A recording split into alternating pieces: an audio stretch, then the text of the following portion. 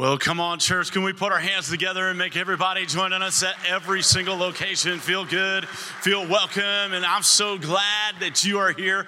I'm so glad that I'm here. Come on, can I get a witness from somebody? It's good to be in church, y'all. Well, I want you to know this. I want to look right at the camera, and I want you to look right at me, that I love you. I care about you. I've been praying for you. I've been praying for you the last month. I've been away on vacation. I've been loving life. I've gone to the beach. I've seen all my friends and family members. But I'll tell you something. I went to church all around the country. There is nothing like being in the room at Two Rivers Church. Come on, turn to your neighbor, tell them it's good to be in the house of the Lord. Just tap them on the shoulder. If you're joining us online, I'm sorry, y'all. I love y'all, but it's tough noogies wherever you're at. You got to suffer through it. Type in where you're at or wherever you got to do, but you're missing it in the house of the Lord. I want to take a second. I want to honor all of the people who gave me a rest, all the team members, all the people who spoke and did such a fantastic job. The marriage segment, the 3 for 10, and then all the testimonies from the Hope Home and the business session, all of those different moments. Can we put our hands together and make them feel appreciated and loved? You guys did a phenomenal job. I got a chance to jump in online and see all of what was going on. And I am so proud of this church and what God is doing here in people's lives. It's one of the things I kept thinking about as I was away, as I would hear the different stories of people's lives. I kept thinking, we overcome by the blood of the Lamb and the word of our testimony. There's something about your life that God's done in it that other people need to hear. That we can't bottle up in us what's happening in our life. That we have to be vocal about it. We have to share it.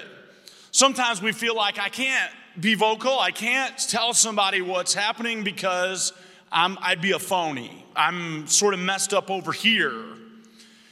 And that's actually part of the grace of God that people need to understand is I'm not perfect. I'm not who I was though.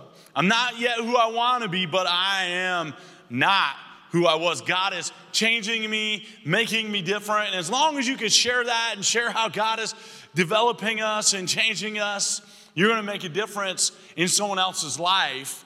And so I want to have every one of us be encouraged in that. And then I want you to know this week I've been praying for you. Every morning we've been in 21 days of prayer. And I've been actively seeking God together with this church for your life. So if you're sort of new here and you've never been part of the time of prayer or know what prayer is all about, you can join us at 7 a.m. Monday through Friday, 10 a.m. on Saturday, and then we have prayer 1 before the start of every Sunday experience. I want to invite everybody out to prayer 1 on Sundays because it's the big difference maker. I know the difference. When we've been praying hard in prayer 1, it makes a big difference in my life and in the life of the church as we go through the Sunday experience. And so we believe it. We win the war in the supernatural and we see it together in the natural. Well, today we are starting up a brand new series. So you joined us on a great day. What we're talking about in this series is who is God? Who is God? So you should have some notes. Note papers should have been handed out at every single location. If you didn't get those notes, I want the ushers to come. They're going to kind of come to the front of the room. And then you just slip your hand up in the air real high. And they're going to make sure that you get note paper and everybody will have a chance to follow along. This series, we're talking about who's God. I think it's this really foundational question that maybe some of us, we assume we know the answer to who is God. And I want us to take a couple of moments to have a foundation for the answer to this. This week, we're going to talk about how do we know that God even exists. I think it starts with a good question, like, who is God? Well, what are you talking about, God? How do we know that God exists? And then the next week, we're going to talk about this question that, well, what is the Trinity? How do we explain this? God is in 3 persons and yet's one. And then we're going to talk about what makes God, God. to kind of close out this series together. So today, we are talking about how do we know that God exists. I want to pray. Jesus, I thank you for your church. I thank you that you gave your life for us out of love to demonstrate and save and wash and redeem. Jesus, I'm asking that right now you'd begin to use this time, these words, to open up a door of faith, that our foundations would be firm, that we'd know why we believe what we believe, and we know in whom we have believed. Reveal yourself to us in these next few moments. In Jesus' name, everyone together said, Amen. Come on, everyone together said, Amen. Well, I grew up in a pastor's house. I was born in a family that went to church every single time there was an opportunity for the church to be open. Even when my dad wasn't a pastor, we would go to church Sunday morning for Sunday school. Then we'd do church. Sometimes we do 2 services. Then we'd come back for Sunday night, do Sunday night church. Then we'd come on Monday. My mom would start organizing some things and doing some things. And then we come for Wednesday night. We do family night, and I'd go to Royal Rangers, which is like Boy Scouts for Assemblies of God kids. And then we'd come back maybe on a Saturday to do a work project or something like that. In church my whole life. No choice. It was wonderful. I loved being in church. But as I got older, somewhere along the way, someone said, you know, you're probably only a Christian because you were born in your family and in this country. Has anybody ever heard something like that? Like, hey, if you were born somewhere else, you wouldn't be a Christian. And the idea behind that is that you only think the way you think because of the region in the world that you're in. And it's just kind of random chance that you have the thoughts that you have, that the thoughts that you have don't have any significant underpinnings. And so interestingly, as I got older and I went off to college, I began to think about that and say, well, maybe I do only just think the way that I think because of where I was born. Is there a reason to believe in God other than the fact that I grew up and was always in church? And when you read through the Bible doesn't make a defense for itself in the sense that it's not saying, here's why we know that God exists. So how do we know that God exists? Because for me, I feel like I need a foundation for my faith, a foundation, because I feel like I'm driven by reason. I'm driven by evidence. I don't want to believe it without evidence. And we should never believe something without evidence for that. It's a powerful statement for a pastor to make. You need evidence for your faith. You need to have evidence. What happens is that every time you have a faith transaction, you have to run the on-ramp of reason before you make the leap of faith. Everyone does this. There's not a position in any belief system at all. Atheism has an on-ramp of reason, and then it makes a leap of faith. Christianity, on-ramp of reason, then makes a leap. There's always some ramp that we have to run before we do that. But I came to this question along the way as I was developing in really questioning, am I going to follow God? And I asked the question, why would I ever believe that a mind that I can't see, that I can't taste, that doesn't talk to me audibly, why would I ever believe in that? In other words, if I can't test it within the physical realm, if I can't test it by the scientific process, why should I believe in the thing that I can't put my fingers on? So I went on a journey to discover the foundations of Christian faith and in my own worldview. And I needed to see this thing for myself. And I hope that you're here today in a same condition Don't just come to me and tell me that God exists. Come to me and give me evidence that God exists. We shouldn't believe anything unless there is evidence to support it. We can't believe just because our parents told us or because it's a comforting idea, like maybe you're going through a rough patch and you had this crutch that you could lean on in times of difficulty. Some people say that's what Christianity is all about. You just got a crutch. You're leaning on God. Well, we can't construct a worldview based on those ideas.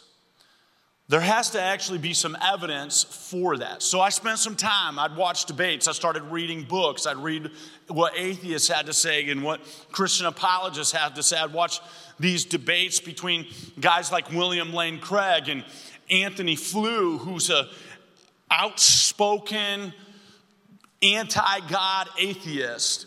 Not just that there is no God, but aggressively anti-God. That is a totally unreasonable position to have faith. So here's the question you're probably asking. If you can't sense with your five senses God, how do you have any evidence for God? Do we actually have any? If we're going to talk about who is God, what is the evidence for God? So I want you to take out your notes, and I want you to sort of follow along here.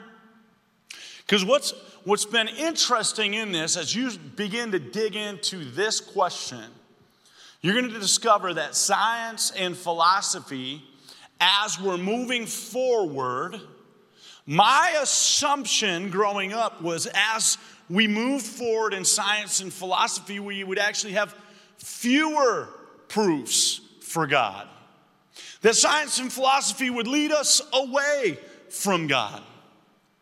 But interestingly, as we have moved forward in science and philosophy, all of a sudden there in my lifetime has been a multiplication of evidences for God. In fact, this guy, Anthony Flew, who was an outspoken, dedicated atheist who would debate Christians as he got later into life, his quote is, "Atheism is no longer logical, tenable, or defensible position to hold." He says that in his book that he writes right at the end of his life, There Is a God, How the World's Most Notorious Atheist Changed His Mind. Anthony Flew says it like this: when the evidence points in a certain direction, we have to direct our lives in light of it. And so my invitation to us is to begin to follow the evidence. So what we're going to do really is sort of like this idea of doing forensics. We have to kind of sift through the evidence and then figure out where the evidence points. Then the challenge for you and me is to adjust our lives in the light of that evidence. So let me give you a few evidences among several for the evidence of God. Alvin Plantinga, probably the greatest living philosopher today, has come out and said that there's about 24 or so. There's a few more than that, and they're continuing to come up evidences for the existence of God. Today we're going to primarily deal with 3, and just on a very surface level, just so that you have some foundation to understand and know and have some understanding of evidence for God. Immanuel Kant, as quoted by Mary Gregory in Critique of Practical Reason from Cambridge University, says moral law, this is one of the best evidences of God, is the moral law and the starry hosts above. So I'll break that down for you. Number 1, the evidence of morality. You can write that in, fill that in on blank in your notes. That an evidence for God is this idea that we have morality. The minute that you and I agree that rape is wrong, how many people say rape is wrong? There's probably at least 50% of the room here. It's good job. Well, there's a few more that put their hands up after I shamed them with that. How many think that killing children is wrong? If I was to stick a gun to a child's head and pull the trigger, That sounds horrific. Actually, as I said that, I felt a revulsion. You might have felt a revulsion to that. So where did you get that revulsion? Where did you get that idea that we could agree on some basis? Maybe it's just cultural, that it was primed in you culturally. But across all cultures and all time, there's something called objective moral values. And kids have this. I just went on vacation, and the big thing on our vacation was who gets to sit in the back seat. And so my kids are trying to figure out a rotation to make it fair to split the amount of time for who gets to sit in that seat by themselves, because in the middle seat, they got to sit side by side. And so all vacation long, I'm sorting out whose day is today? And is it fair? And who told my children? I did not tell them that there needed to be some sense of fairness about time in the back seat. We don't have to program this into our children. It comes wired in. That there's, who's telling them this? Is the universe telling them that they have to have equality or fairness? Is the universe telling us that rape is wrong, that robbery is wrong? It's not that robbery is wrong because we dislike it. We say that people who appreciate murder are wicked. Like if somebody's like, man, it's so great that you're going to murder children, that'd be wonderful. I'm repulsed by that. And it's not that it's not wrong because I dislike it. It's wrong and then I dislike it. There's an innate sense of that. And so this is what separates us from the animals. Like this thing, objective moral values, if we have those, then the reasoning goes that there must be an objective moral lawgiver. That actually God stitched this into our minds. That he put it into us. That God put this into all of his creation. Romans 2 tells us that God put it in our consciousness. That God gave us a conscience. And people who don't have the Bible, they've never read the Bible before, know that adultery is wrong. And so God put that into our hearts. And this is where evolutionary thinking falls short. Because there's no explanation for morality in evolutionary thinking according to the way we view morality. And I'm going to take a moment to try to illustrate this, because they say, according to evolutionary philosophy, that our cognitive faculties or morality only evolved according to the decisions we had to make as animals. The problem with that is this: when a lion kills a giraffe, we don't say that lion murdered a giraffe. We say a lion killed a giraffe. And when a shark forcibly copulates with another shark, that's not called rape. We say that a shark forcibly copulated with another shark. At some point, that view, sort of a amoral, no moral capacity, tips over to us as humans, and we have a different view. And I want to illustrate that like this, is that if I lived with an animal morality, according to what we see in the sort of evolutionary panorama, when I got hungry, if I walked off of this stage and came to someone on the front row, struck them, murdered them, killed them, and then began eating them, I wouldn't be able to say, hey, well, I was hungry. It's my instinct. There's no morally wrong aspect to that. Why should you believe that was wrong? All of the other animal kingdoms participate in that way. Why should there be any difference for me? Yet, even as I say that, intuitively we know that is distinctively wrong. That it is wrong for me, because I'm hungry, to go kill another human and eat them.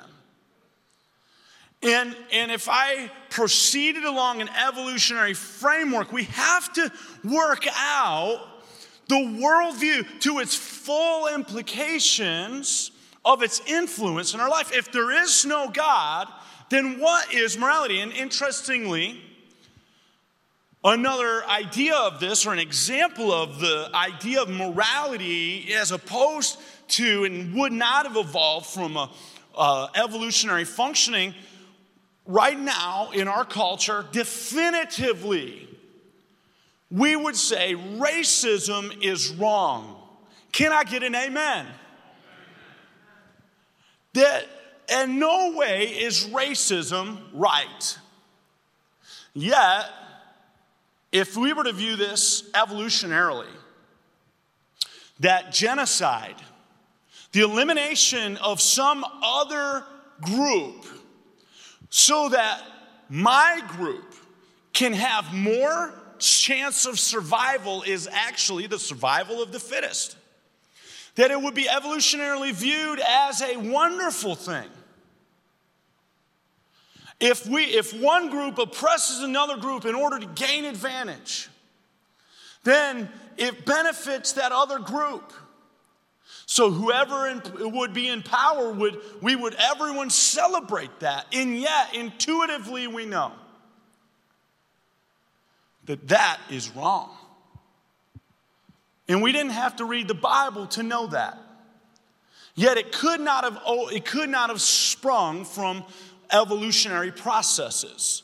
It is absolutely counter to that debate. In fact, Richard Dawkins, when he's questioned about this, he's in a conversation with a guy named Justin Byerly, and Justin Byerly says to Richard Dawkins, when you make a value judgment, don't you immediately set yourself outside of this evolutionary process and say that the reason this is good is because it's good?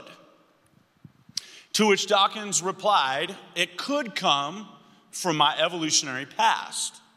So Byerly then ultimately says that your belief that rape is wrong is as arbitrary as having 5 fingers instead of 6. And Dawkins says, yes. Here's the problem with that. No one lives like that. If that was true, this is inconsequential to me. I don't get upset about the fact that I don't have 6 fingers. It's a non-issue. It doesn't exist. Hopefully it's a non-issue for you. Yet as dispassionate about that, if we lived according to the evolutionary process, according to what we would hear here from Richard Dawkins, is that why should rape be any different? And we don't live that way. We have set in us, we have built in us a moral capacity that is in absolute conflict with the structure or the process or engineering process that would be connected to evolution. And so you have to follow that worldview all the way through the implications of life. There, again, just another quick illustration of this. I'll skip it for a matter of time, but here's what Dr. Tim Keller says. How could that trait, how could morality have come down by a process of natural selection? Such people would have been less likely to survive and pass on their genes. In other words, the process of natural selection would ultimately pull those who believe in morality the way we do out of the gene pool. There is some supernatural standard of normalcy apart from nature by which we can judge right and wrong. So there's no un-Darwinian theory to the naturalists But the human species is the only species that has consciousness. And someone would say, why do we have this? And Dawkins replies, I don't know. This idea of the moral argument, Dawkins is left without an answer to. And when he says, I don't know, for him, it has become a faith position. He's run an on-ramp of reason, and he's made a jump to a conclusion that his worldview cannot fully support. And for the theist, the Bible has a way better explanation than I don't know. We know in Romans 2 that God has put eternity in our hearts. He's put morality into our being so that we understand these things. The clear evidence of all nature and all creation speak to them. We were created by God, and He breathed His consciousness into us. So number 2, the evidence of the universe is the evidence of the universe. Fill that in, universe. Here's what this really comes down to for the last several hundred years. We have this concept of causality. It's this idea that if something begins to exist, that it has to have a cause. So you go back a number of causes, like if there's a chair here, then how did that chair get there? Because I put that chair there. Well, who made the chair? And you keep going back and you'd follow an infinite number of causes to ultimately we begin to reduce everything all the way back down to one uncaused cause. And for hundreds, if not thousands of years, people would say, what was the first uncaused cause? And people would just say, well, there's no uncaused, like the universe always existed. So the universe always was, and so we have always existing. There was never a beginning to creation, and all of that we see, all the matter that we see, just always has been. Until 1929, when Hubble looked into a telescope and discovered that 15 billion years ago, there was an explosion, and that the universe had a beginning. And all the scientific community at that time rejected this hypothesis of Hubble because it smacked very closely of the theist. When the theist reads in the Bible and it says in Genesis 1:1, in the beginning God created the universe. And so I read it this way. Someone said it like this: the number of stars involved in the galactic dispersal suggested an astoundingly vast universe. Some galaxies were millions of light years away. Hubble noticed that the planet and entire galaxies were hurtling away from one another at fantastic speeds.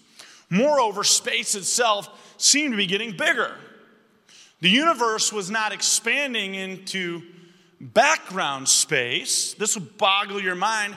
Incredibly, space itself was expanding along with the universe. What is space expanding into? I don't know. But we know that it's expanding, and we know that it's moving out, and that has incredible implications, because how did all of that begin? And so Hubble scientists realized right away that the galaxies were not falling apart because of some mysterious force thrusting them away from each other. Rather, they were moving apart because they were once flung apart by a primeval explosion. So here's this idea: the crux of the universe is that whatever begins to exist has to have a cause. The universe exists, therefore it has a cause. So what precedes that is that mind must pre-exist matter. This is amazing. Because in Genesis and in John, we find out that God is spirit.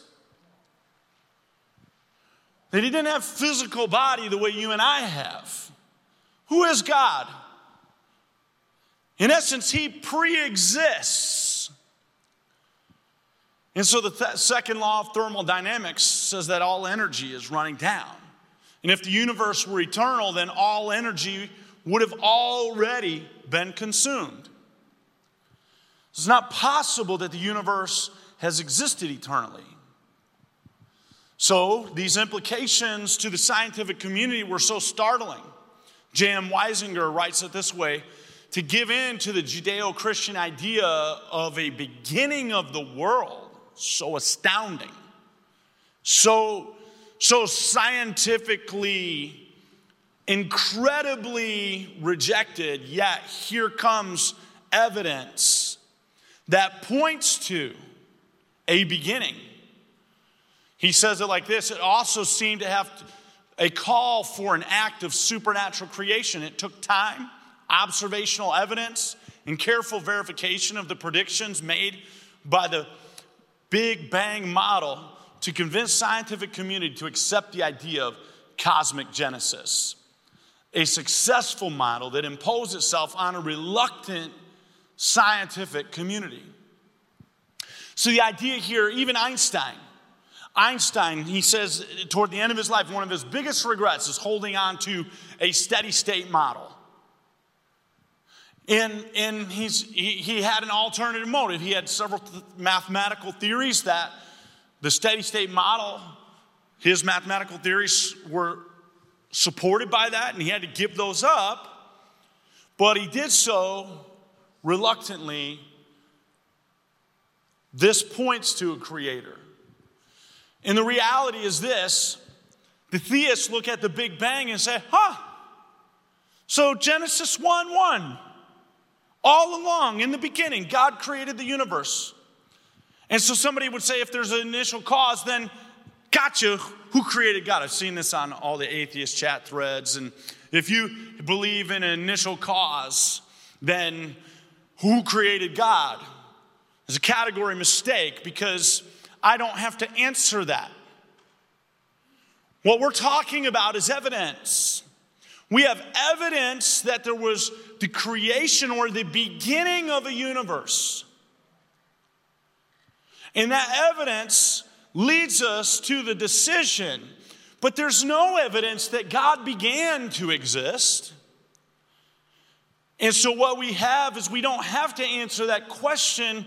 We have this other category that we understand that there is a supernatural beyond. There has to be more. So we aren't this, people would try to illustrate a Christian as these podunk, drooling people saying God exists because he helps me to sleep. We have evidence for the start of the universe. There's no evidence that we don't have to show that God started. So then if we say this, how then did the Big Bang occur? And we put this question right back in the court of the atheists who say there is no God. And the most popular theory of the atheist is the nothing theory. And it goes something like this: how did the Big Bang begin? What caused it? The answer is nothing. Now tell me what's reasonable and rational. That's the laziest argument I've ever come up. This is the argument you make when it's late at night and your wife hears a thud downstairs and she says, go check it out. And you're tired and you answer her. She says, what was that? And you say, come on everybody, you say, nothing. It was certainly something, but I don't want to deal with the implications of that. I don't want to have to deal with Pastor Andrew's bat. It's a lazy argument. And so we know there's no rational thing. In fact, Francis Collins says it this way: the Big Bang cries out for an explanation. It forces the conclusion that nature had a defined beginning. I cannot see how nature could have created itself. Only a supernatural force that is outside of space and time could have done that. This is a strong argument. This is strong evidence for God. Number 3, I'm going to have the team come back. We'll finish up here, is the evidence of design. So the basic idea here is that if you see a pyramid, you understand that it didn't come by natural processes. That there's shape and there's a certain functionality. Didn't get there by accident. And Carl Sagan says this. He says the equivalent of 20 million books is inside the heads of every one of us. That you are so complex, you are so radically, incredibly designed. The equivalent of 20 million books is inside the heads of every one of us. The neurochemistry of the brain is astonishingly busy. The circuitry of a machine more wonderful than any devised by humans. The best design we've ever done doesn't compare. It doesn't come close to the circuitry of the brain. And so the information over time doesn't become more defined, it becomes more random. So as time moves on, we would have not the organizing of things that would lead us to think about design. Over time, you would have the deconstruction of things. That things become more random. It'd be like dropping out of a helicopter 20 million letters, hoping they would all land on the page and write you a book. Over time, the letters would just begin to expand out and you'd have chaos everywhere. And in comparison, the likelihood of something like the Big Bang is 10 to the 138th power, the astronomical conditioning that is needed. Just for context, because no one has any idea what 10 to the 138th power is. I think there's a graphic you can see on the screen. I think there's 138 zeros. Just for context, 10 to the 70th power is considered to be all of the atoms in the universe. And so we're just, the astounding unlikeliness or the conditions that are required for the Big Bang to even exist. The laws of physics require that there be 122 parameters in exact fine tuning.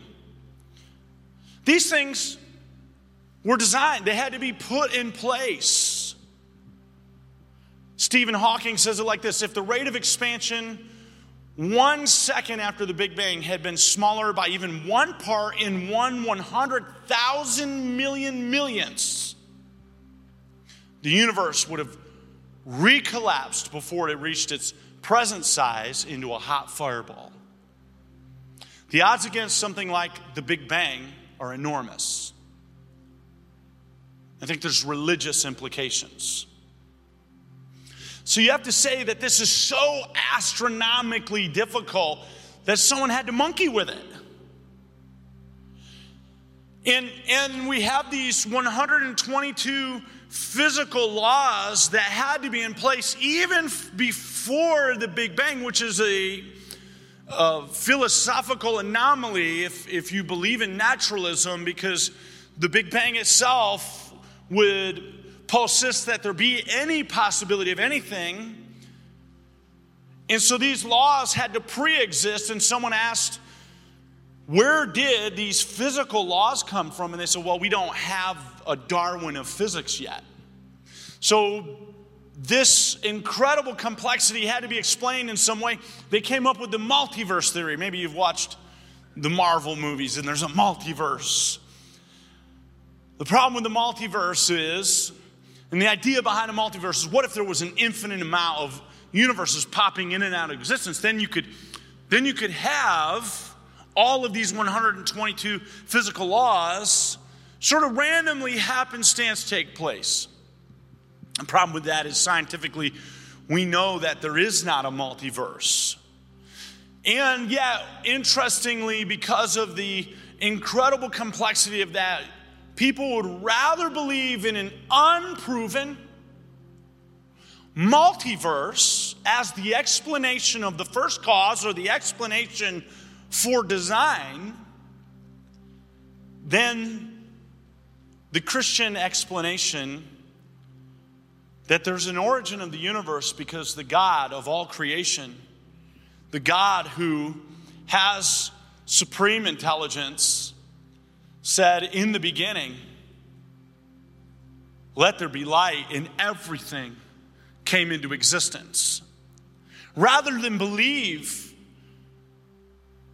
in that God, people would rather believe in an infinite amount of uncaused metaphysical realities that there are no evidences for, except this one particular reality.